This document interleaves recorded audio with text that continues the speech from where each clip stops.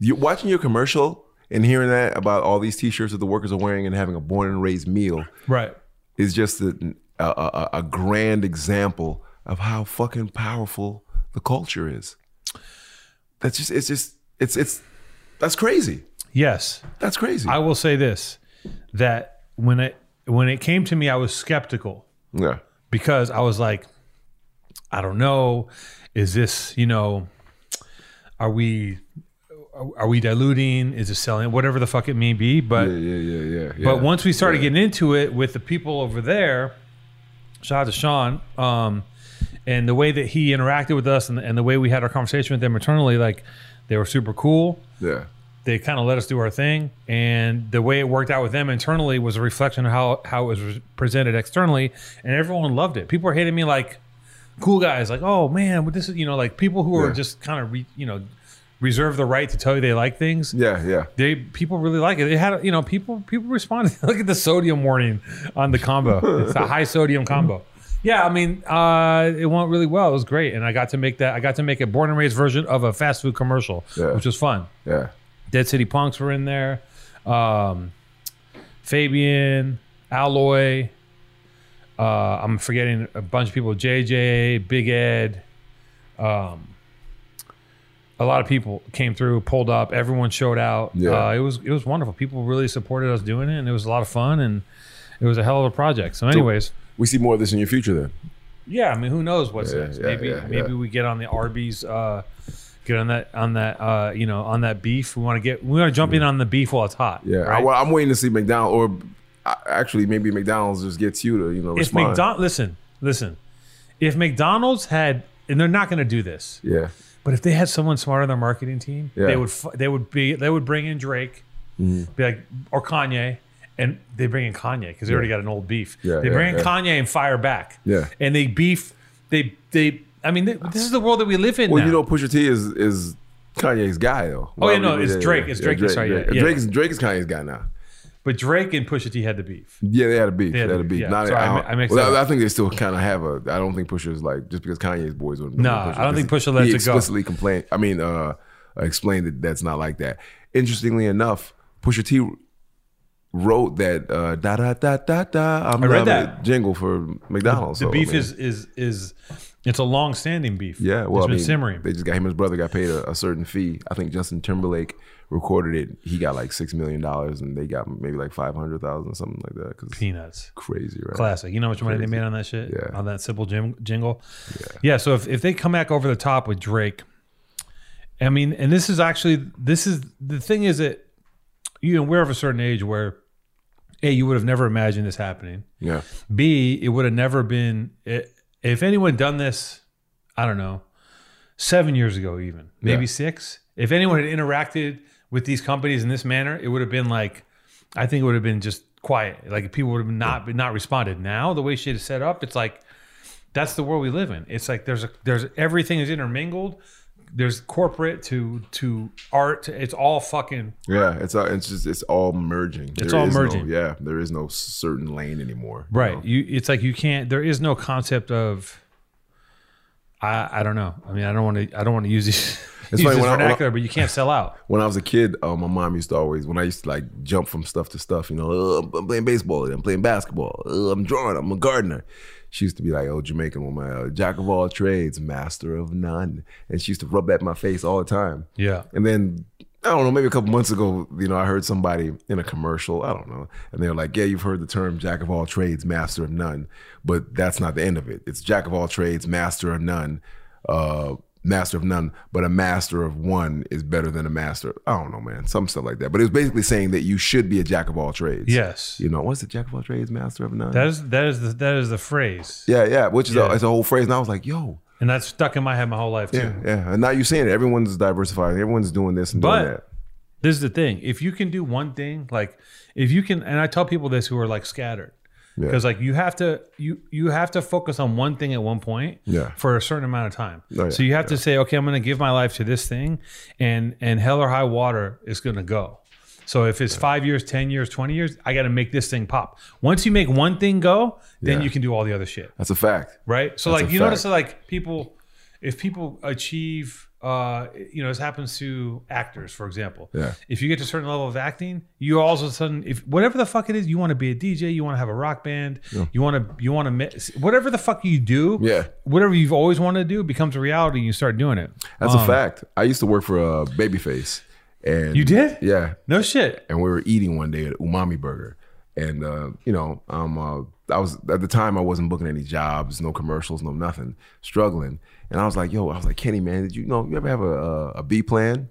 And he was eating his hamburger. And in mid-bite, he stopped and, turned his head and was staring at me like I was crazy. And he was like, ain't no B plan. Yeah. He was like, either I was going to make music and write or I was going to die. Right. You know what I mean? And he was like, that's just what it is. Once you say this is what you're going to do, you do it. I think I agree that, you just focus on one thing. And no matter what slings and arrows hit you, you just keep going. That's why I stopped. When I was a kid, I started making music as a little kid. Yeah. And I got scared. I was like, I kind of looked at it. I was like, wait a minute. Like, the odds are so slim that I'm going to make it. Yeah. And I chickened out. And I was like, I'm not willing to put all my cards on the table. Yeah. I'm not willing to go all in on this because I feel like I didn't believe in myself enough. Yeah. If I had believed in myself more, I probably could have been like, I bet you I could have had a halfway decent independent rap career locally. Yeah. And I would have fucked around and maybe done something else later, but I didn't believe. You regret it now? No. I don't regret shit. Yeah. Not really. It's just in the past. Yeah, I mean, I don't really regret things, but I do look at shit and go, damn. Like I will get jealous of people's lifestyles, or like I get jealous of people's professions. Yeah. Like certain people who can I think look, grass is always greener. It always looks better. Yeah. Whatever the fuck someone else is doing always looks better. But I've always said this too. I mean, I think that there's a couple professions that I feel like are pretty unbeatable. Mm-hmm. Professional surfer being one. Yeah. I think if you love surfing and your job is being paid to surf and you travel around the world and you get a pair of board shorts and maybe you're bored if and then that's pretty much it. And you just go and you hang out and you eat fucking guava and surf, Okay. Like, I think that's an ill job, especially if you're getting paid a lot. Mm-hmm. Even if you're not getting paid, I think that's a good job. I think being a musician is probably a pretty sick job, but it's probably a lot of pressure to stay up, at a certain level. I think being a fine artist, I think could be sick if you're just like, because if you're a fine artist, you're either painting all day or you have people painting for you. Yeah. And you're just telling them, pay me a dog and I'll come in and do a little squiggle and I'll back off. And, you know what I mean? Yeah. I'll come over here and put my name on this one. And, yeah. Okay. So what about what you do right now? You don't think that's a dope job? No. That's some truth for your ass right there. No. Boy. I think the apparel business is a really brutal, a grinding business. Yeah. I think that I love culturally what I do. I love making the media, like making the films. I love that part. Yeah. Actually being on set and making a film is the best part of my business, of my job. But all the shit that it takes to get to set and all the stuff that it takes after to get the film made is like pretty tough. Yeah. And then if you take that away from, if you took the media out of this company, out of Born and Raised, if you took the collateral out, I wouldn't be there. You wouldn't be there. Because I'm the art director too. Yeah. But designing under a deadline is fucked up because there's no room to because if you're a creative, you're a designer, it's like you want to be able to like chill out and experiment and fuck around and put on some music and be loose and like try things. That's where your inspiration comes from. Inspiration. Yeah. But if you're under deadline, it's like, okay, we have a week and a half to finish these designs. It's just like, fuck. All right, I got to do it. Like, you got to chip, it's like, such is life though, right? I mean, you end up, I think when I was a kid, I wanted to be a workaholic and I fucked up and became one. So. Yeah. Wow. That's deep ass insight. So with that being said, now that you're directing, right, this dope ass Taco Bell commercial. Thank you. And you're just, flowing into that. Would you leave the apparel business behind or would you do both? I would definitely leave it in the capacity that I'm involved in now. Yeah. Like when I make a film, which I'll do at some point, I'm going to have to say, I'm going to be gone for 6 weeks. Yeah. Right. Just because I can't do both for that period of time. Afterwards, I could come back and manage and do things, but I can't be as hands-on as I am. Yeah. And I'm learning to let go more and more. And like, I'm actually actively looking for an art director to actually design. And like, I take another step back, but it's a process. And like running a company, it's a village operation, and it is a lot of work. It's a lot of meetings. It's a lot of talking about shit that like, like I try to tell them, like, can you guys just keep me out as many meetings as possible? Yeah. Like I don't, because every time let's say I'm like working on the iPad and I'm drawing some shit, right? Or I'm writing for a treatment or something that we're doing. Then I go to a meeting and I have to start talking about margins and fucking calendars. Yeah. And my brain just like, it just clicks off from that site, from that thing. Yeah. And sometimes it's like, I can't fuck the flow up. I know that sounds airy fairy, but like, it's true. No, I don't think it does. I think that, we've grown up in this antiquated system that tells us that you need to bust your ass, become a workaholic. Shit ain't supposed to be fun. It's the grind or whatever. And to some capacity, I think you do go through shit like that. But I mean, I'm looking for the fun in everything, man. If I'm not laughing and enjoying the fuck out of it, I tend to like sabotage it and blow it up because I want it to be fun. Because life's too short for it not to be fun. You know? I want it to be fun. Yeah. And I mean, to get to the maybe you bust your ass to get to the level where now this shit is fun. Don't call me to no meetings. Yeah. Y'all do this boring shit. I'm gonna go doodle on a wall. I would like to. That's the dream, but the reality is, everything I've started, every kind of company, whatever it is I've done, it's super fun in the beginning. Yeah. When there's everything's new. You're trying to. It doesn't exist yet. You're doing whatever you can. You pull, grab, beg, borrow, whatever. Do whatever you can to make yourself be seen. Yeah. And it's all this creative energy because it's brand new. Mm-hmm. And then once you make it and you get the company established, then you're basically like you're clicked into the system, and it's just calendars and deadlines, and it's just like widgets. Yeah. This affects this. So I can't do this. I got to make money here. Bottom line, like everything becomes a business. Yeah. Everything. Yeah. So like. And that's probably what burns out most artists is that eventually it all becomes a business. Yeah. And I think there's only that fucking shit is loud, huh? I fucked up and was like, why don't you wash mine while you're out there? I wasn't thinking. So you probably to blame for this shit. I'm to blame for this noise. No, dude, I agree with you. I think that, there's a level of seriousness that gets, you start off as a purist. You want to play make believe and do all these fun things. I think that's where, a lot of actors go through that crazy transition. You start off wanting to play make believe and dress up, and it goes from make believe dress up to your agent, your manager, negotiating a contract, being in this job, not being on this job, not working, having to conform to some extent, and all this shit comes in, and you're like, whoa, what the fuck is this? I just want to fucking dress up and play make believe. I just want to be this motherfucking thing that I said I want to be. I don't know, man. I don't know how do you find that happy medium. I do believe it's out there. I do believe that you should be able to find some fun and still make some money, right? Because that's the idea. If you could just have fun and make money, I think and not once do all you other get, shit. I feel like once you get your first kind of like chunk of cash, right, whatever that means to you, I think afterwards there's room to play, and I think you see people get off like they sell a company, they make some money, and you see them out there and they're fucking around for a few months. Two-Tone, what is that to you, bro? You just made me think of something. What is a friend of mine, my ex-friend? He's not my friend no more. Told me that he was working for this billionaire, and he said that the billionaire pulled him and a couple other dudes in the room that worked for him and was like, right now at this stage where you guys are at, you need to decide how much is enough. And they were like, what the fuck are you talking about? And he's like, how much is enough? How much do you need to not have to chase any money anymore and go have fun? Ever again? Yeah. Go have fun? And go have fun, enjoy your family. And then he stated some shit like, I'm a billionaire. I've had multiple marriages. My relationship with my kids and my family isn't that good. People always want things from me. Yeah. And he gave an example of a friend of his that's worth like $3 million. Guy with a financial advisor, doesn't live beyond his means, travels with his family.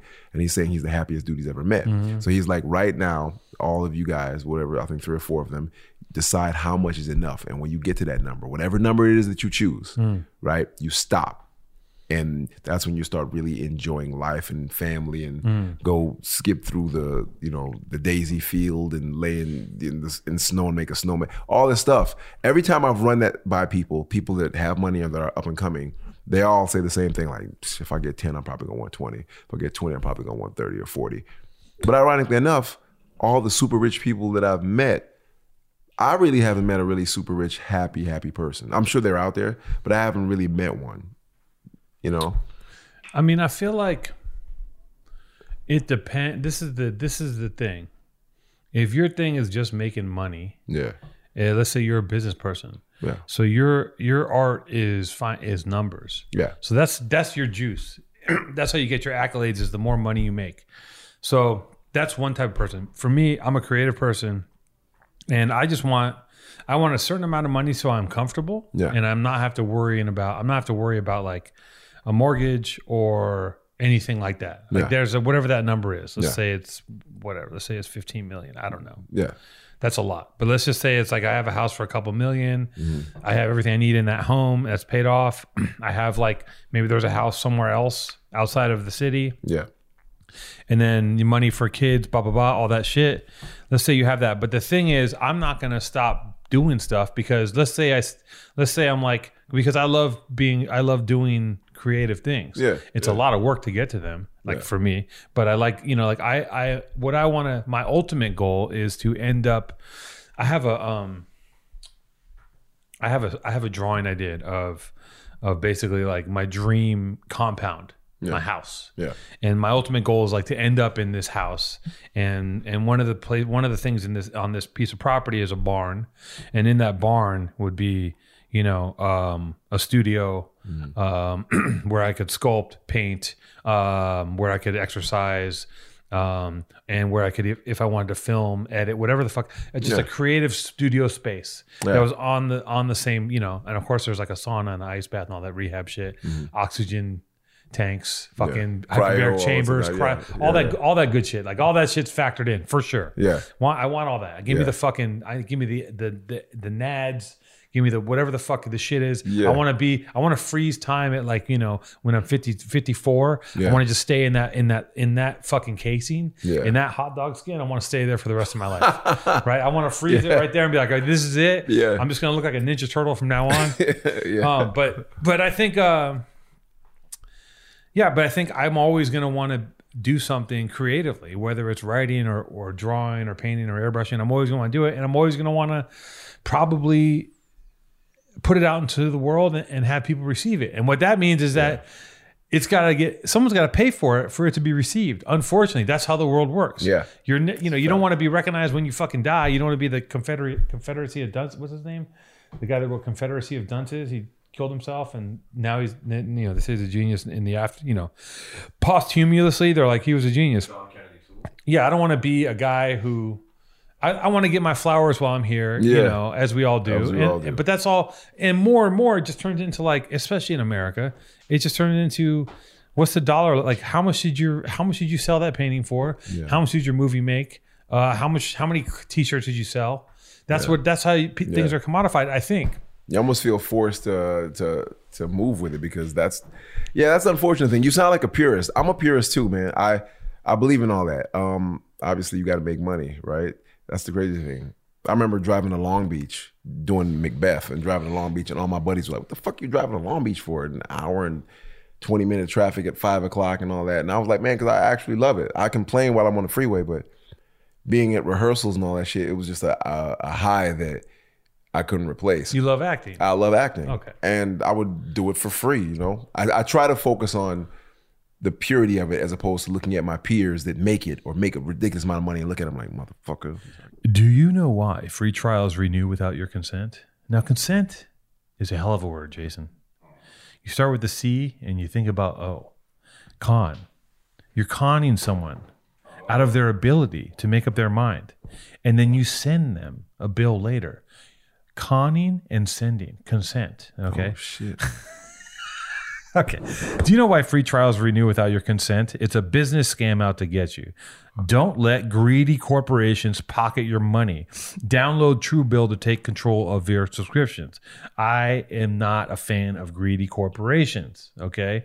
They want to take your money, then they want to take your genetic information, then they want to mine your they want to mine your data, and they want to create some sort of a golem made of all your data and your debt and your genetic information. Then they're going to clone you, and then they're going to charge that motherfucker for a membership to a gym that he doesn't even go to, or they don't even go to. A golem. Truebill is the new app that helps you identify and stop paying for subscriptions you don't need, want, or simply forgot about. Like OnlyFans. Like OnlyFans. On average, people save up to $720 a year with Truebill. Because companies make subscriptions hard to cancel, Truebill makes it incredibly simple. Just link your account and Truebill will cancel your unwanted subscriptions in one tap. So you just tell Truebill to cancel it and they'll do that for you? You turn this thing on, you link up your apps to it. It goes through and it fine-tooth combs it with a magnifying glass. Like Lil Boozy with his, do you see Lil Boozy and had his son in a strip club with a magnifying glass? I saw that. It caused quite a ripple in social media that day. Yeah. Just think that Truebill is like Lil Boozy with a magnifying glass, and all the bills are women's privates, and he's inspecting. That's what he was doing, right? They were looking at Because he was saying what's the proper time to introduce him to that.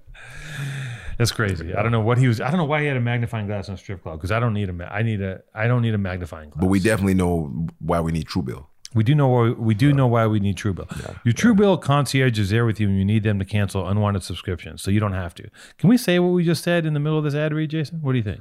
It's great. He loves it. Truebill has over 2 million users. Truebill has over 2 million users and helps save them over 100 million. So if I do the math, every person who uses Truebill saves $1 million. Am I wrong? No. Truebill has over 2 million users and helped to save them over 100 million. What is 2 into 100? That's 50. So every user of Truebill saves $50 million.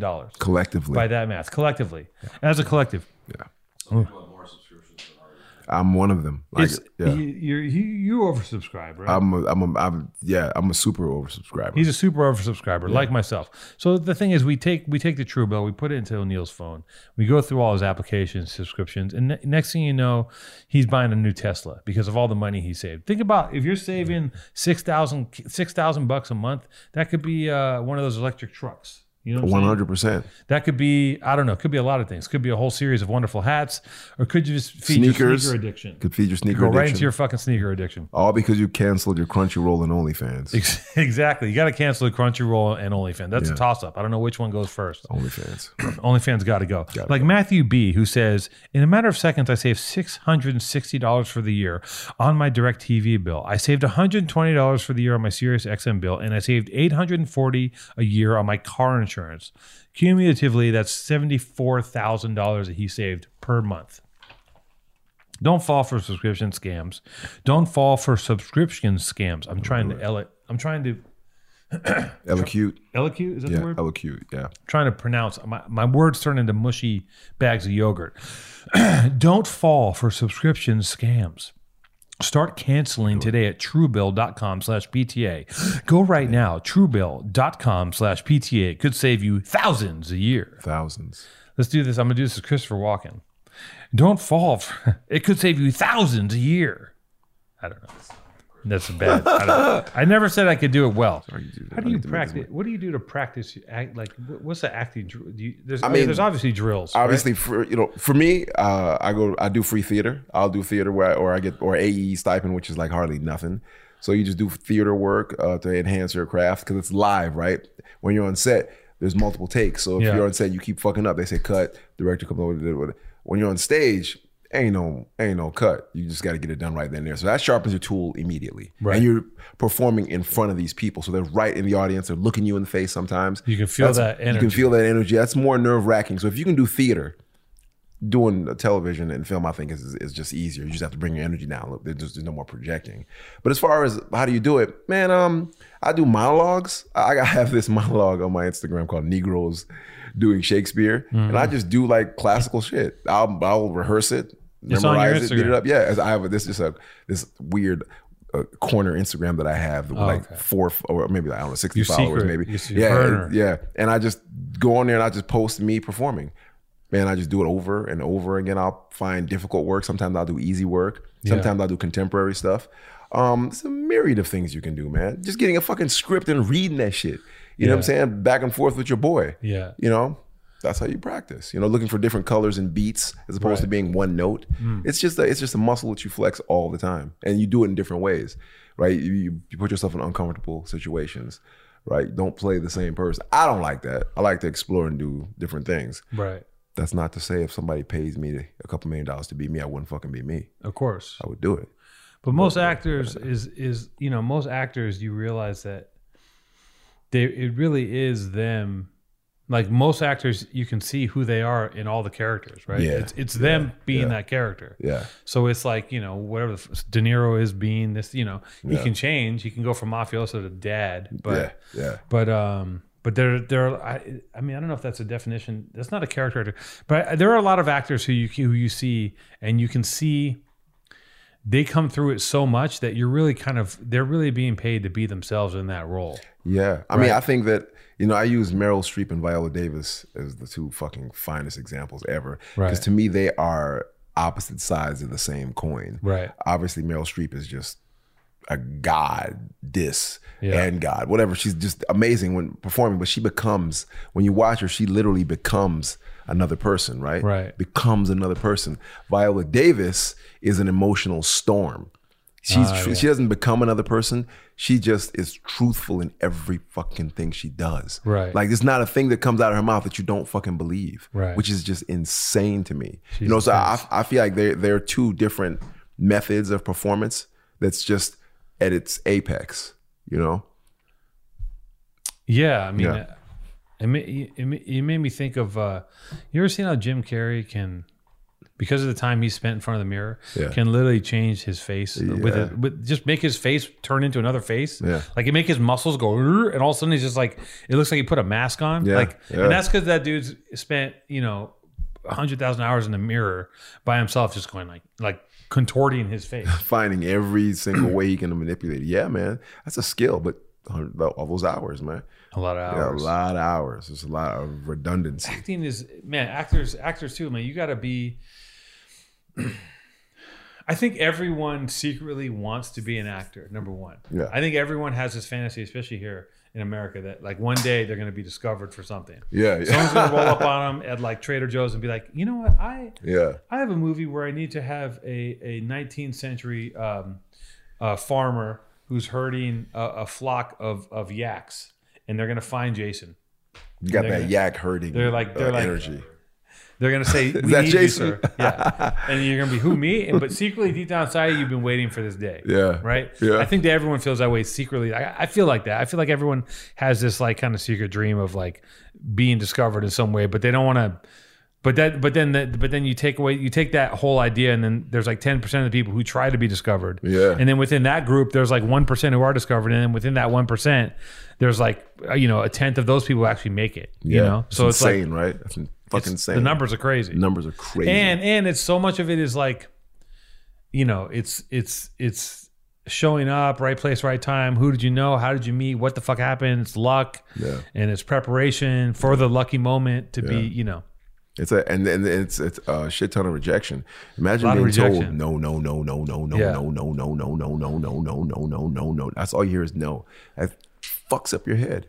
Fucks your head for most people at least, because so if they do get that one yes, I think they make sometimes in some cases they want to make everybody pay for saying the no thing. Right. You know what I'm saying? It's like those assistants, those people who are someone's assistant who treats them like shit, and then when they rise to power, they treat their assistant like shit. Yeah. It's a cycle. It's a cycle. It's an insane cycle. Yeah, I mean, acting. I had this producer, this buddy of mine at this production company was telling me that he's like, you should look into acting, and I'm like, why? Why? He's like, well, so you can learn to direct actors better.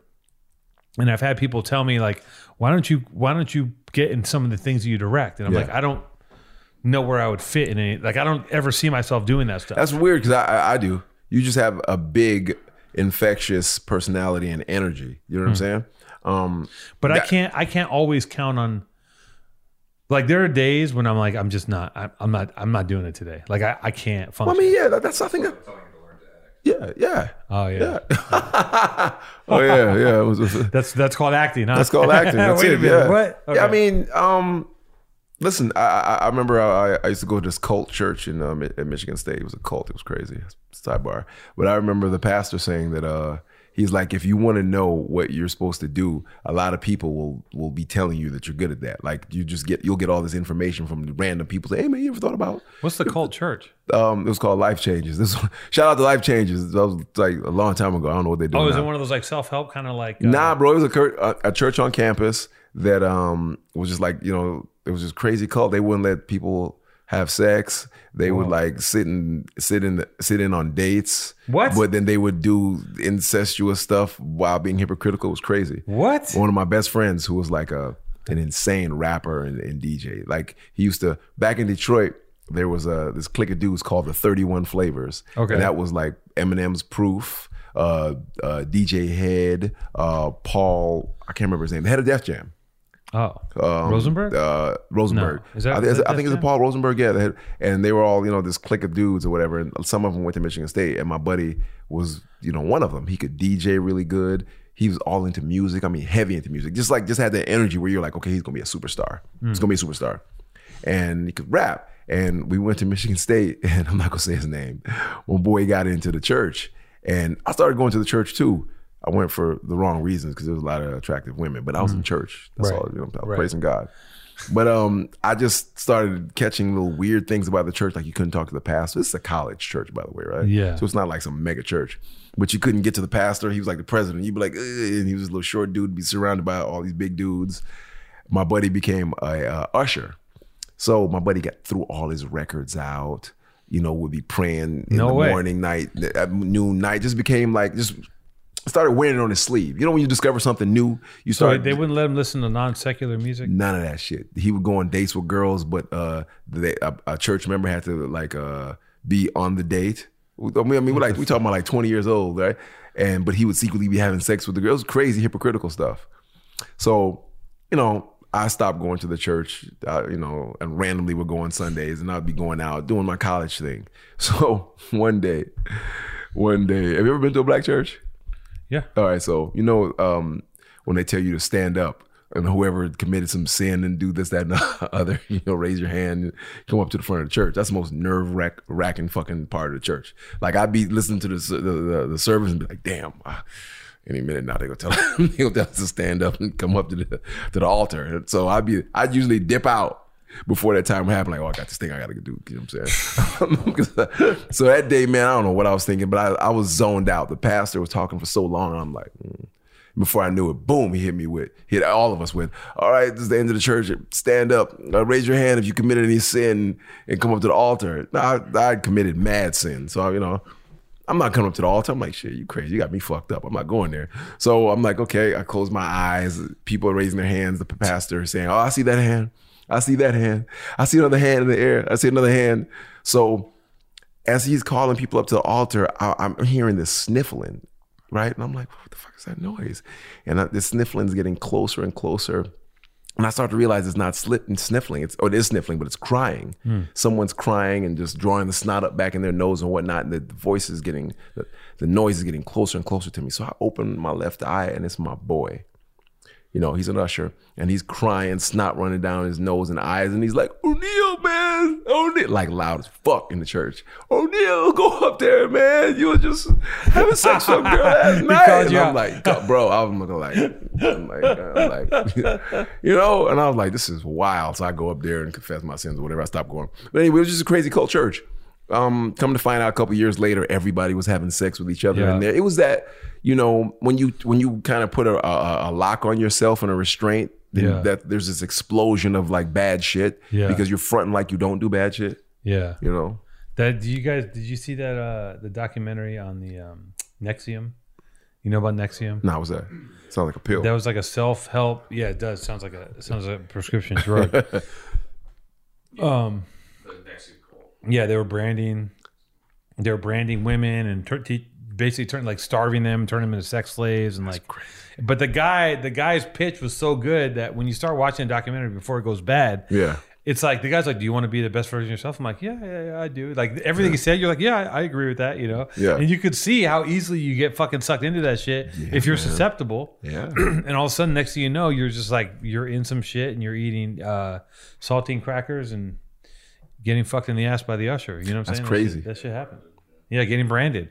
Have you seen, speaking of acting, I saw, I watched the last Fast and Furious movie. Have you seen the last one? Nah, man, I can't do it, bro. I can't do it. Listen, I'll put it on. I made a friend of mine go to see part 2, and I was like, listen, back when Fast and Furious came out, I think it was part 2. Yeah. Too Fast and Furious. I go, listen, if you approach this the right way, you're gonna have a lot of fun. You have to go to this theater and not look at this as a movie, but this is kind of like a comedic action experience. Yeah. And we went there on a Friday night, and the whole fucking crowd was like, everyone was in on it. We were just like, because it was insane, right? And now at this point, I watched this one Home Alone, and these motherfuckers were in space. I'm pretty sure they had a Pontiac that flew into space to take out a satellite. They were in space with a car. Like it's gotten so crazy. It's like and I don't know. I think that half of the people watching it are stupid and just kind of like love it, and the other half are in on the joke. Yeah, yeah. Maybe I'm wrong. Maybe everyone's in on the joke, but it's fucking insane. I mean, it's such a. I know that it keeps getting made because it's a built-in franchise, and none of the actors are going to say no. I mean, it's an easy check. No. It's For an some easy of them, check. that's their only check. Yeah, that's their livelihood. Yeah, so I totally get it, but maybe I need to go in on it like that. Like this is an action comedy, farcical, Benny Hill type. It's a spectacle. I mean, in space with a Pontiac. They're gonna fight. It's gonna get into like something supernatural. They're gonna fight an alien, or they're gonna fight dinosaurs. Yeah, something's gonna happen. Something stupid. It's going too crazy. Yeah, like Sharknado type shit eventually. Mm-hmm. Or I think it's gonna be a merger at some point. Like, why don't you just take that and Transformers and slap them together? Because movies are only getting bigger and dumber. Yeah, and that's what works, and that's what people want to see. Yeah. Now I'm all for it because when it's done right, like I still watch the Thanos, the Endgame movies. Yeah, which was brilliant. Those things are like they're made so well. I can watch them anytime. No Way Home was brilliant. Yeah. I watched that shit. I put it on. I watched part 1. I gotta watch part 2 now. I'm reinvested. Yeah. The moments where you're supposed to like, they press your button so perfectly. Like the moment where you're supposed to feel like, you were supposed to emote when they all come out of the portals. Like everyone, it gets me every time. Yeah. I mean, I'm biased because I collect comic books, so okay. I fucking love that shit. I watch anime. My daughter, thank you, brother. My daughter clowns me because she's like, man, you're a grown man. What do you watching anime for? Been that way since I was a kid. So any of that shit that comes out, I'm already sold. Witcher, all that shit, I'm there. I used to read comic books too. Like I used to read the Wolverine. I had the Wolverine book. Yeah. When he goes to Japan. Yeah. He's fighting ninja and shit. And then I had the Dark Knight books. Before they started making them, as movies, and that stuff was great because they were super dark. It was grisly. It wasn't like fucking bang pow whatever. It was, I mean, it was on some shit. When all those Marvel writers back in like '90s left, Marvel informed Image and gave us Savage Dragon, fucking Spawn. Spawn was a big thing. Wildcats, all that shit. I have that one. Yeah, I got that. That's one. a good one. Yeah, it's amazing. And there's so many graphic novels that are out that are so sick. They're so sick. And they're still remaking it. And they're still, I mean, I just saw the last Batman. That was great. And it was good. Yeah. It was good. And it's crazy because if like, I think once they started making movies out of comic books, the Hollywood was like, wait a minute. So this thing's already all mapped out shot for shot in fucking beautifully illustrated you got a storyboard. Shot list. Yeah, you got your storyboards. Like if you look at, was 300 a comic book? Yeah, Frank Miller. Right, that was a comic book first because you watch it, and it's like you can just tell it's each shot is like a page of a comic book, frozen. Bro, History of Violence with Viggo Mortensen. That was a graphic novel. Oh yeah, wow, crazy shit, great shit, man. Yeah, I mean we should do a read. We should do some scenes. You want to do some scenes? We should. Why not? All right. I mean, you're an actor. I'm obviously a brilliant actor. Yes, obviously. I'm obviously very talented. I've actually never acted in my life beyond like I went to a summer camp once and like was in a play. That's enough. That's enough. That's all I need. That's enough. Yeah, we're gonna tap into like I need another thing to do. So let me ask you a question before we do that. Are we going to tap into something that's uncomfortable for both of us, or are we going to tap into something that we just feel comfortable with? No, I don't want to do. I'm not there yet. I want to do let's do Fast and Furious, Sideways. Have you seen Sideways? I haven't seen. I know of it, but I haven't seen it. I just watched. I read that shit. Yeah, I just watched Sideways again. Yeah. That's a really good. That's movie. when they went to Sonoma Wine Country. They go to Wine Country. Yeah, it's so good. Sideways is so good. But like, I want to do accessible, easy things that people are going to understand. Accessible and easy. I fuck with that. Before we, Jason, will you Sideways?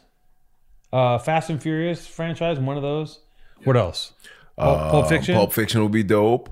What else? Sideways, Pulp Fiction. You got any ideas? Throw some out. The Dark Knight, since we were talking. Dark Knight, I fuck with that. Okay. But it has to be 2-person interaction. Obviously, I can do that. it's called sides, is what they call it in business. Yeah. Sides. He went to film school also. We're all big film guys. Well, look at your vintage Taco Bell shirt. I just now noticed that. Where did you get that? At Hot Topic? I'm not even kidding. It's like a vintage 1970s Taco Bell shirt. Did you wear that purposely? He did. That's dope, man. That's dope. He likes to coordinate his shirts. He has this one shirt. He'll probably wear it for you on set because just so you know, Jason. Side note: Jason's producing Three Black Guys on the Couch, which is O'Neill's podcast. And shout out to Jason. Right? Isn't it? Am I wrong? Or you did the pilot? I don't know. I'm talking. He's done 4 episodes already. He's done 4 episodes. He's done 4 episodes already. What Jason would like to do is you got to understand, once you get to know Jason. Okay.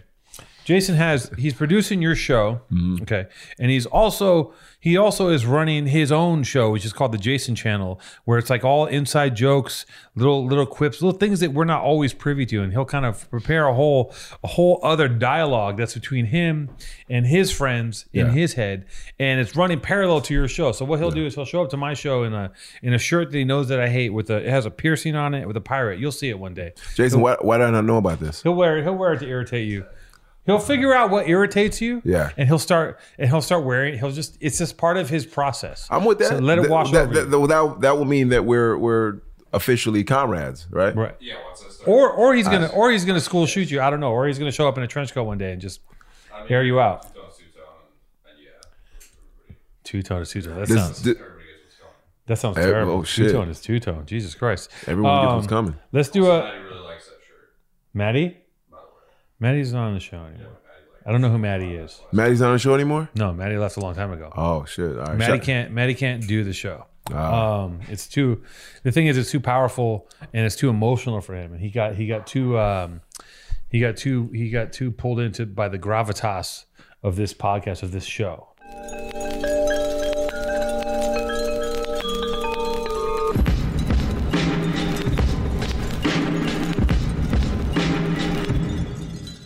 You got a girlfriend, right? Yeah, I do. Okay. So I'm going to tell you that I have a theory. Okay. Mm-hmm. First off, before I even tell you about my theory, I'm not always good at being a boyfriend, and I don't mean that in a way where I'm like, I'm not talking about like I'm out here fucking around or doing weird shit. Yeah. I'm just saying little stuff. I'm not always good at being present and accountable to another person at all times, right? Okay. Which is kind of the deal. So like today she put me in a group chat with like 10 of her friends for her birthday dinner. And I was having a rough day. I was talking about it earlier. Like I gotta work on. I was having a rough day. I didn't get my sleep. I went to the gym. The gym was trash for me. One of those days where I was off today. Yeah. I'm like not feeling great. That's why I had to crush a Celsius before we came on. Shout out to Celsius, our new sponsor. Shout out to Celsius. And so I'm having one of those days. She puts me in a group chat because she's gonna do a dinner with like 10 of her friends. And she puts me in the chat, and I look at the chat, and I see the chat starting to go off, and I just leave because I'm like, it's just assumed that I'm going to be there. I'm her man, like I'm going to be there. Yeah. And I don't need to be here for all this. Just tell me where to be. This is your crew. Yeah. I don't need to do this. Okay. Yeah. And I probably was a little grumpy, but I just bounced, and I didn't think much of it. But it was like she took offense because it looked bad on her that you left the group chat. Yeah, like she makes it, and I'm in there for like a minute, and I'm out. Yeah. And I thought, let me just get out early before this turns into like all day looking at the phone of all these people talking about blah blah blah. They're talking about what they did in college, and shit like that. I don't always understand the repercussions. I know what you're gonna say. Yeah. That wasn't a bad thing. No, that wasn't. That's mine. No, this is the thing. On the scale, I do little annoying things like that on the scale. Yeah. So I think that because I tell her, she's like, I don't like that. I'm like, listen, we're good. Like we're not throwing shit at each other. Well, no one's getting beat up. I think that we can't be drawn into. And listen, man, I'm gonna probably catch some heat for this shit, but I don't care. I think that we can't be drawn into this whole social media relationship connection. Like my girl a couple weeks ago was like, my love language is sending you memes. And I'm like, what the fuck are you talking about? What the fuck does that even mean? Love language. Because she gets mad at me that I don't respond to memes. Like haha or hearted shit like that. And I'm like, man, I ain't trying to be on my phone like this. I'm trying to wean myself off my phone. Yeah. And she's like, you didn't look at what I sent you? The fact that that is even a fucking thing is crazy to me. Yeah. You know, that I gotta be, oh, she sent me this. I mean, look at, that's crazy. Oh man, I saw that earlier. Whew, why did they do that? But it's all fake. So I'm trying not to do that. But you're like, we're already here at the place where you know I'm here. We're You don't already need here to at know the that I'm here. place. You know, it's kind of That's like, funny because I sent her memes and she don't like memes. yeah. I'm like, and I asked her, I'm like, did you get that meme? But not in the way that your girlfriend did. I'm like, Yeah. did you see it? And she's Yeah. like, yeah. I'm like, you didn't think that was funny? That shit meme, like, because memes keep me alive sometimes. Yeah, Like, I mean, so some of them are funny. Yeah. I don't hold you accountable to like the structure of our relationship if you don't respond to it. Like getting out of a group chat, man, come on. Yeah. You be if you do that shit, you jump down a rabbit hole and be going down all day. I'll try not to. I should have subscribe said, to that. hey guys, I don't want to even like explain myself. I just want to be able to leave. Wouldn't it be gangster if you could just speak your mind? Like, hey, I don't want to be here. Fuck this whole ass shit. I'll see you. I'll see you at the birthday dinner. Love you, baby. I don't If want you to could just be honest, man. Why can't we just be honest, man? I mean, I have no all the people are great. I don't. Yeah. It's just that today is not a day that I want to see my shit going ding because I'm in a call with my company. Yeah. I'm in a group chat with them. Yeah. I left my other group chats because I just can't handle because sometimes in those group chats, motherfuckers are like ping, ping, ping, ping, ping. Like it's crazy. You put it down, it's 100 missed messages. Like I don't have time. I'm on a group chat with, man, they gonna be, hopefully none of them are watching this. I'm on a group chat not watching. with Isaac and all of them. Yeah. And man, they will be like, oh, so you see that move, that position? And that shit, it'll go on for like, one time I watched it go on for a fucking hour. They're like going I off. watched it and I was like, I was in bed and I'm like, these motherfuckers been going back and forth for an hour. Did you see that position? Oh, he passed his guard. Oh man, that was a swell choke. Oh man, did you see it? Oh, and I'm just like, man, don't you got something to do, motherfucker? Does somebody got to eat or take a shower or pick a piss? Who's putting the most work in that chat? Man, let me see. Don't I know it's not James Go. Yeah. James goes. Yeah, sometimes he'll Really? go. Sometimes, but Rayhan will talk. Amadeo will go and he'll go. Listen, if you text Amadeo will text you for a fucking whole day. He messages you for a whole goddamn day. You be like, bruh, I gotta go, man. I got a life. But yeah, man, I try not to subscribe. Sometimes you want to be. I mean, and hey y'all, if any of y'all watches, don't take me off the group chat, man. I still love y'all. Don't play me like that. But sometimes you want to just be like, man. This is all just show. Also, this will get back to my girlfriend, of course, because someone's gonna watch it and tell her like 100%, 100%. But she know. I mean, we're fine. Yeah.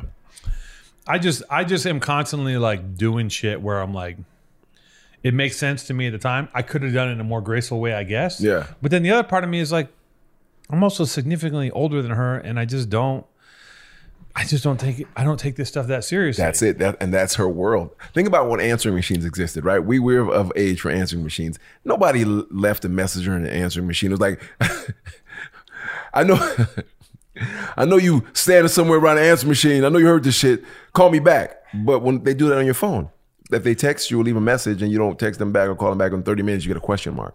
Oh. You get another question mark. I know you saw this message. It said delivered or this, that, and the other. And I'm like, what the fuck? I don't like to read. I don't like to read. I don't want to be beholden to anyone's anything. Like I won't. Yeah. I don't even open my DMs for a period of time. Yeah, man. Because I don't want to open the shit and then have to respond. Because sometimes I don't know. I don't even want to. I don't know what to say if I don't know you directly. Like if it's a DM relationship, sometimes I just don't want to. Like it's a fact. All this being said, like it doesn't mean that I don't like. I like all these people. It's just me. I'm just a grumpy dude sometimes, and like I don't want to do a lot of shit. We all go through that. Yeah, have you ever looked at a DM and saw it and like I'm not responding, and accidentally opened it? You're like, fuck, now I gotta respond. Hey, Yeah, they what's up, see man? you. Yeah. Yeah. Well, see, I have a theory too that, because I'm older than my girlfriend, right? So I have a theory, and I've been practicing this with all my girlfriends. Yeah.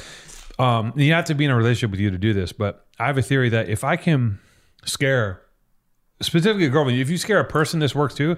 But if I can sneak up on and scare a girlfriend, if they are truly frightened, I believe that I take a small percentage of their life battery, of their essence, and I imbibe it.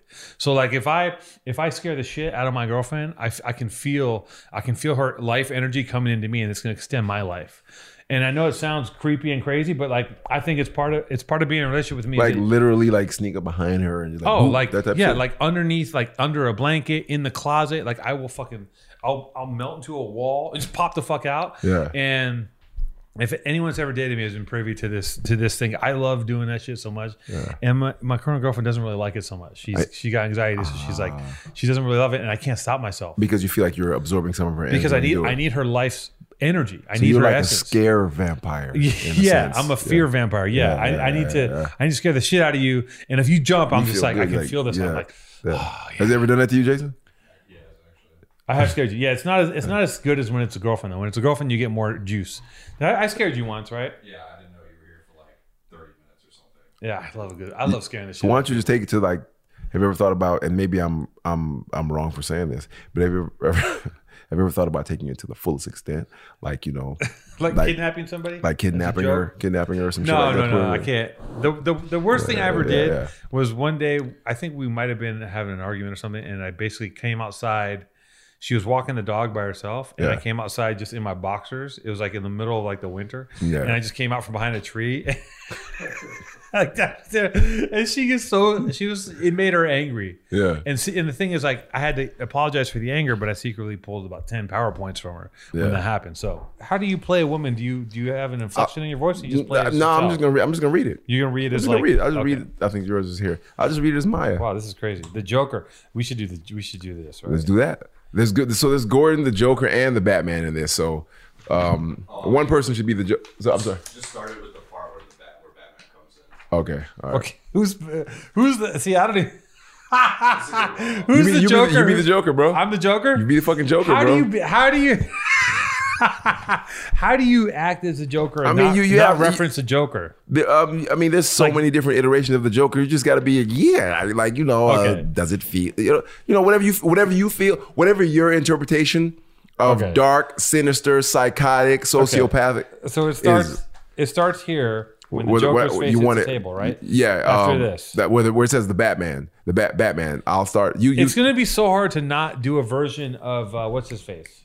Mark Hamill? Heath Ledger. Oh, because Mark Hamill plays the Joker more than anybody in all the cartoons.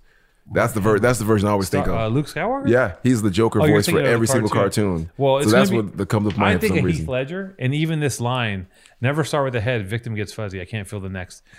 It makes me think of how he goes, never start with the head, victim gets fuzzy. That's probably the last thing you should do, though. Right. I'm trying not to do that. Everybody's going to expect, if we fucking trying to do. Not do the Joker. I got to do my twist. Your twist of what sinister and crazy is to you.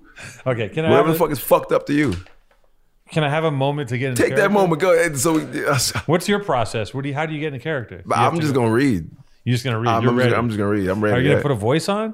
I probably not like the whole. I'm not doing that. I'll just deepen my voice a little bit. We should have done Bane. Here I am. All right. You have some backups. What do you got in backups? Pulp Fiction. Oh, that's gangster. We got to do that. No Country for Old Men. Maybe let's start with Sideways. That's an easy warm-up. I don't have to be a character. I can just read. Okay. You want to narrate? I'll narrate. Okay, cool. Jack and Stephanie are gone. From a distant bedroom comes more laughter. Looks like our friends are hitting it off. While Maya goes to turn down the stereo, Miles sits on the couch. Maya's shirt rides up as she crouches, giving Miles a glimpse of the small of her back. She takes a seat opposite Miles on the couch. They look at each other without speaking. Just what is the vibe here? It's kind of weird sitting here with you in Stephanie's house. Most times you came into the restaurant. It's like you're a real person now, almost. Yeah, I know. It's kind of weird. It's out of context. Yeah, weird. But great. Yeah, definitely. An Awkward Science, broken by Maya. So, what's your novel about? Well, it's difficult to summarize. It begins as a first-person account of a guy taking care of his father after a stroke. So it's kind of based on personal experience, but only loosely. What's the title? The Day After Yesterday. Oh, you mean today? Yeah, but it's more... So it's kind of about death and mortality, or... Yeah, but not really. It shifts around a lot. Like, you also start to see everything from the point of view of the father, and then some stuff happens, some parallel narrative or something, and then it evolves, or maybe it devolves into a kind of a Rob Grillet mystery, but with no real resolution. Wow. Okay. Anyway, I think it's amazing. You know, getting it published. Really, I know how hard that is, just to write it even. Yeah, thanks. Like me. I mean, I have this stupid paper due on Friday, and as usual, I'm freaked out about it. Just like in high school, you know, it never changes. A paper. Yeah. I'm working on my master's in horticulture. A paper. Wait, hold on. A paper? Yeah. I'm working on my master's in horticulture. I'm chipping away at it. Horticulture. It's what like what Mae West said. You can lead a horticulture, but you can't teach her how to think. That's free. It's improv. Oh, wow. I was like, what the fuck is it? Horticulture. I was like, what the fuck is this? Horticulture. Wow. Horticulture. Okay. Horticulture. Wow. I didn't know there was a college here. Yeah, I commute to San Luis Obispo twice a week. Oh. So you want to work for a winery or something someday? Well, listen, I have a copy of the manuscript in the car. It's not fully proofed, but if you're okay with a few typos. Oh, yeah. Well, who cares? I'm the queen of typos. But, wow, this is really starting to open up. What do you think? Yeah, my palate's kind of shot, but from what I can tell, I dub it pretty damn good. Can I ask you a personal question?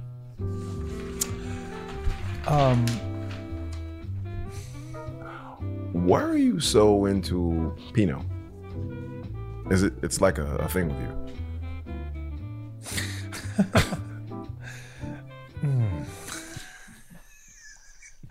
I don't know. It's a hard grape to grow. You know, it's thin skinned, it's temperamental, it ripens early. It's not a survivor like Cabernet that can grow anywhere and thrive even when it sounds like I'm reading this. How am I doing? Am I doing all right? You sound amazing. I don't know. Maya, I don't know. It's a hard grape to grow. You know, as you know, it's thin skinned, it's temperamental, it ripens early. It's not a survivor like Cabernet that can grow anywhere and thrive even when neglected. Pinot needs constant care and affection, and in fact can only grow in specific little tucked away corners of the world. And only the most patient and nurturing growers can do it. Can really tap into Pinot's most fragile, delicate qualities. Only when someone has taken only when someone has taken the time to truly understand its potential can Pinot be coaxed into its fullest expression. And when that happens, Maya, its flavors are the most haunting and brilliant and subtle and thrilling and ancient on the planet. I mean, Cabernets can be powerful and exalting. But you're stepping on my line, number one. Sorry.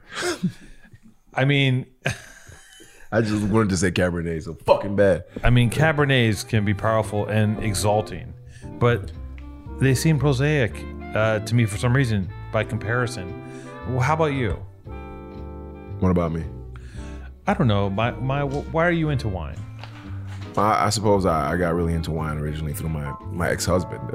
He had a big kind of show-off cellar. But then I found out that I have a really sharp palate, and the more I drank, the more I liked what it made me think about. Yeah, like what? Like what a fraud he was. No. But I do like to think about the life of wine, how it's a living thing. I like to think about what was going on the year the grapes were growing. How the sun was shining that summer, or if it rained, what the weather was like. I like to think about all those people who tended and picked the grapes, and if it's an old wine, how many of them must be dead by now. I love how wine continues to evolve. How every time I open up a bottle, it's gonna taste different than if I had opened it on a day and some other day. Because a bottle of wine is actually alive. It's constantly evolving and gaining complexity. That is until, it peaks like you're 61 and begins its steadily inevitable decline, and it just tastes so fucking good.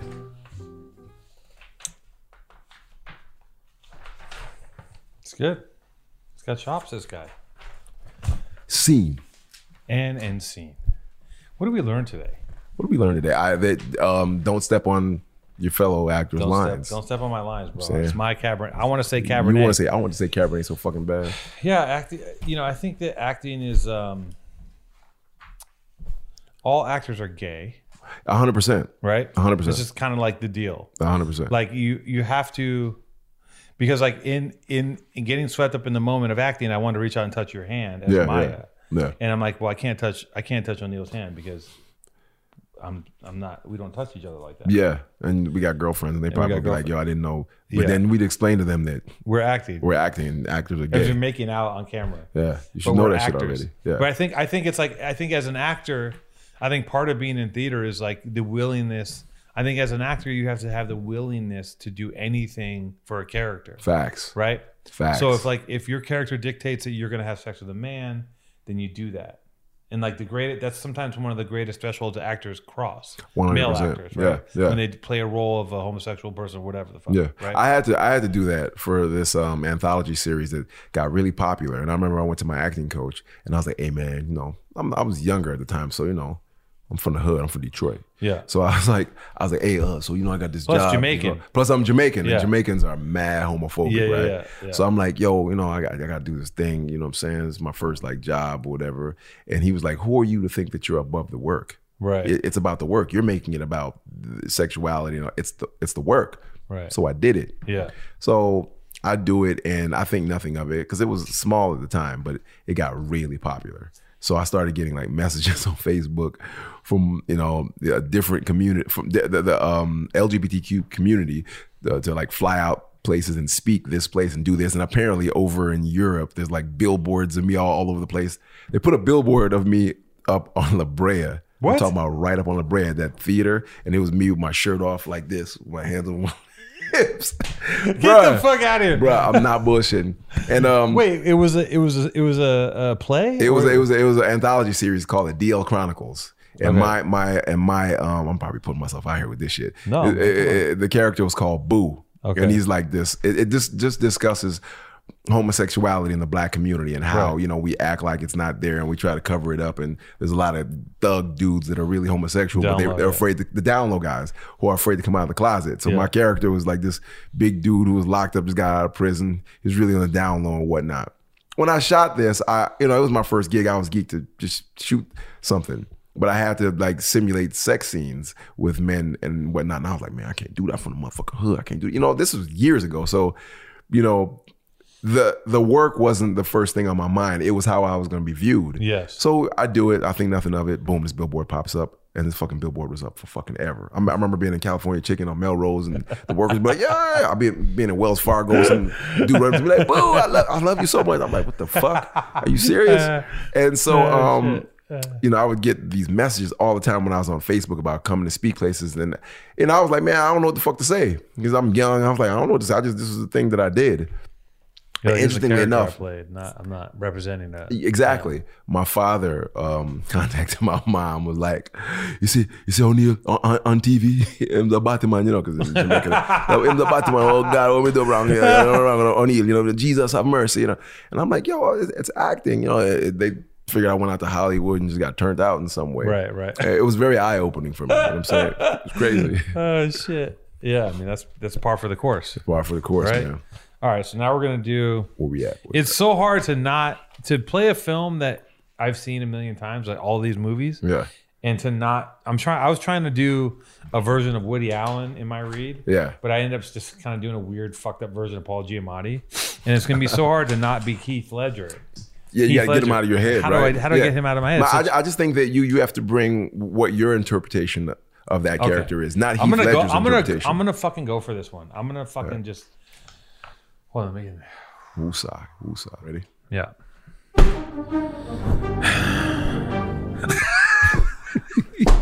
The fuck, man? What the fuck is you laughing for? I just do it. I can't. But bro, that might be your interpretation of the Joker. He's a cackling, psychopathic. Right. Yeah. Right. Yeah, you might, maybe. Oh, I need to use that. You need to use that because I'm nervous. It's hard for me to commit to doing. Okay, I'm gonna do this. Here we go. All right. You ready? Let's All do it, man. Okay. You ready? Yep.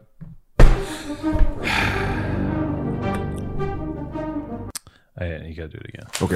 Hold on, let me think. So let's have a pep talk. Let's have an acting pep talk. Yeah, walk me through this. The Joker Never start with is that. a sociopathic, Right. psychopathic, narcissistic, insane, unreasonable, chaos-loving demon. Right? He just loves chaos for the fuck of it. Right. That's just what he represents. So whatever your interpretation of pure chaos is, Heath Ledger's representation was this. Mark Hamill representation is that. Jared Leto's representation was more cool and calm and like the pimp. What is your representation of a chaos-loving demon who just wants to see the world burn? What is that? I'm like a motherfucking acting teacher. What you do tells me who you are. That's what. All right, let's have you bang the table. Okay, ready? Yep. Never start with the head because the victim gets fuzzy. Now I'm doing Giamatti. No, I mean, bro. All right. There you go. All right. I mean, everything's funny and crazy to you, though. Remember, you're cynical and sarcastic, too. Right. All Okay, right. one more time. Ready? One more time. Yeah, Yep. all right, ready? All right. Hold on, let me stop laughing. You're making me laugh. Come on. Okay, ready? Never start with the head. The victim gets fuzzy. It's terrible. It's terrible. I don't know how to do this. It was terrible. It's so hard to do this. Maybe you should start laughing. Maybe you should start like laughing uncontrollably, and then when you in that crazy laugh, then go into it. Yeah. I can't. I'm trying to do it seriously, but I can't. I don't have the. He's a joker. All right, I'm gonna have to do a comedic, over the top version of this. Go right That's the only ahead. way I can Go do right. it. Go right ahead. Go Okay. right. All right. I'm ready. Okay. Ready? Never start with the head. It makes the victim fuzzy. You can't feel the next. You see? You wanted me here. Here I am. I just wanted to see what you would do, and you didn't disappoint. You let 5 people die. You let 5 people die. You let 5 people die. And then you let Dent take your place. And even to a guy like me, that is cold. Where's Dent? There are these mob fools want you gone so they can get back to the way things were. But I know the truth. There's no going back. You've changed things forever. Then why do you want to kill me? Kill you? I don't want to kill you. What would I do without you? Go back to ripping off mob dealers? No. You complete me. You're garbage who kills for money. Oh, don't talk like one of them. You're cool. Don't talk like one of them. You're not, even if you'd like to be. To them, you're a freak like me. They just need you right now.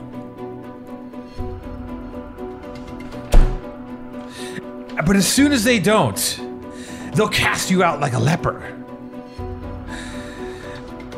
Their morals, their code, it's a bad joke. Dropped at the first sign of trouble. They're only as good as the world allows them to be. You'll see, I'll show you. When the chips are down, these civilized people, they'll fucking eat each other. You see, I'm not a monster, Batman. I'm ahead of the curve. Where's Dent? You have these rules, and you think they'll save you. I have one rule. That's the one you'll have to break to know the truth. Which is? The only sensible way to live in this world is without rules. It's like Seal said, you're never gonna survive unless you go a little crazy. Tonight, you're gonna break your one rule. I'm considering it.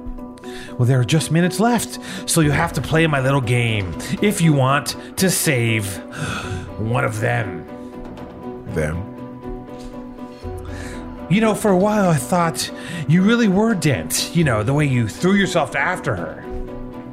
Look at you go. Does Harvey know about you and his Where are they? killing? is making a choice. Where are You they? choose one life over the other. Your friend, the district attorney, or his blushing bride to be. You have nothing to threaten me with, nothing to do with all your strength. Don't worry, I'm gonna tell you where they are. Both of them, and that's the point. You'll have to choose. He's at 2050 52nd Boulevard, and she's on Avenue X at Cicero. See. Let's see. That was good. That was great. That was great. That was good. Now the secret. Dude, I don't know. It's wild. It's hard. Acting's hard, man. It's hard, dude. Especially like when you gotta just like, yeah. Especially when it's a character. I mean, man, I mean, I would assume that character is easy to do because it's over the top. But yeah, it's a hard character. pull that off. What's this one? This is Fast and Furious. Oh right? shit! This is all Brian and Mia. Oh Yeah. shit! You want me to be Mia this time? Oh no, I don't care. I'll be Mia. I don't care. You be Mia? Yeah. I mean, this is just terrible. All right. Yeah. Okay. All right. So we're chilling, mariachis in the background. Mia's absolutely radiant, a sexy little dress. She looks salt from a margarita.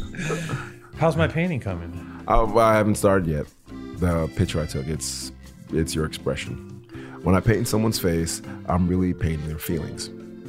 You looked so content sitting there. I thought I'd just get a good picture. But there was so much anger in your eyes. What are you so angry about? Come on, it's just a bad picture. Miss Arizona? No, I was Mr. Arizona. Okay, you got me. I have a lot of family back there. Mr. No, I don't. I have an uncle who watches out for me. My daddy passed on. I know. Dominic told me. What happened? A beat, and he looks into her gentle brown eyes. Some evil scumbag snuck up from behind and shot him in the head for a goddamn wallet. He'd have stepped up to my pops like a man, the outcome would have been different. He was such a good guy.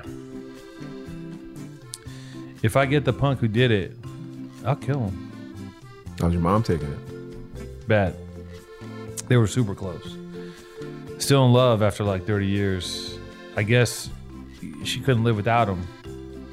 She got sick, and next thing you know, I'm at her funeral. Oh, that's so sad. I'm sorry. I shouldn't be taking you there. It's fine. It's part of who I am. Is that why you're so angry? Amazing how folks leave their mark, huh? My dad wasn't there when he was there. Dominic worships him. I know he showed you the shrine. The only thing that made my dad happy was building and racing cars. Chased my mom off. She hid in New York or Jersey, not sure which. I kind of wish she'd taken us with. I kind of wish, Dad can be scary. I get it. Future looked bright for a while. We took it some strays and made our own family. Dominic got his operator's license and drove big rigs, and I was in art college. Speeding tickets and student loans kill those dreams. Why doesn't Dominic hold on, I'm gonna try to do this. I'm really gonna go for this. Why doesn't Dominic race professionally? He got into a fight and they banned him from the tracks. 3 points, 2v6 with hot cams, sleeve imported. Tanabe exhaust, G-force chip, airflow intake, ball bearing turbo. Dominic hooked you up. I hooked me up, Ryan. I got grease in my blood, remember? Want a tall car? I can get that from anybody. I want more. Get in. I'm driving. Let's go.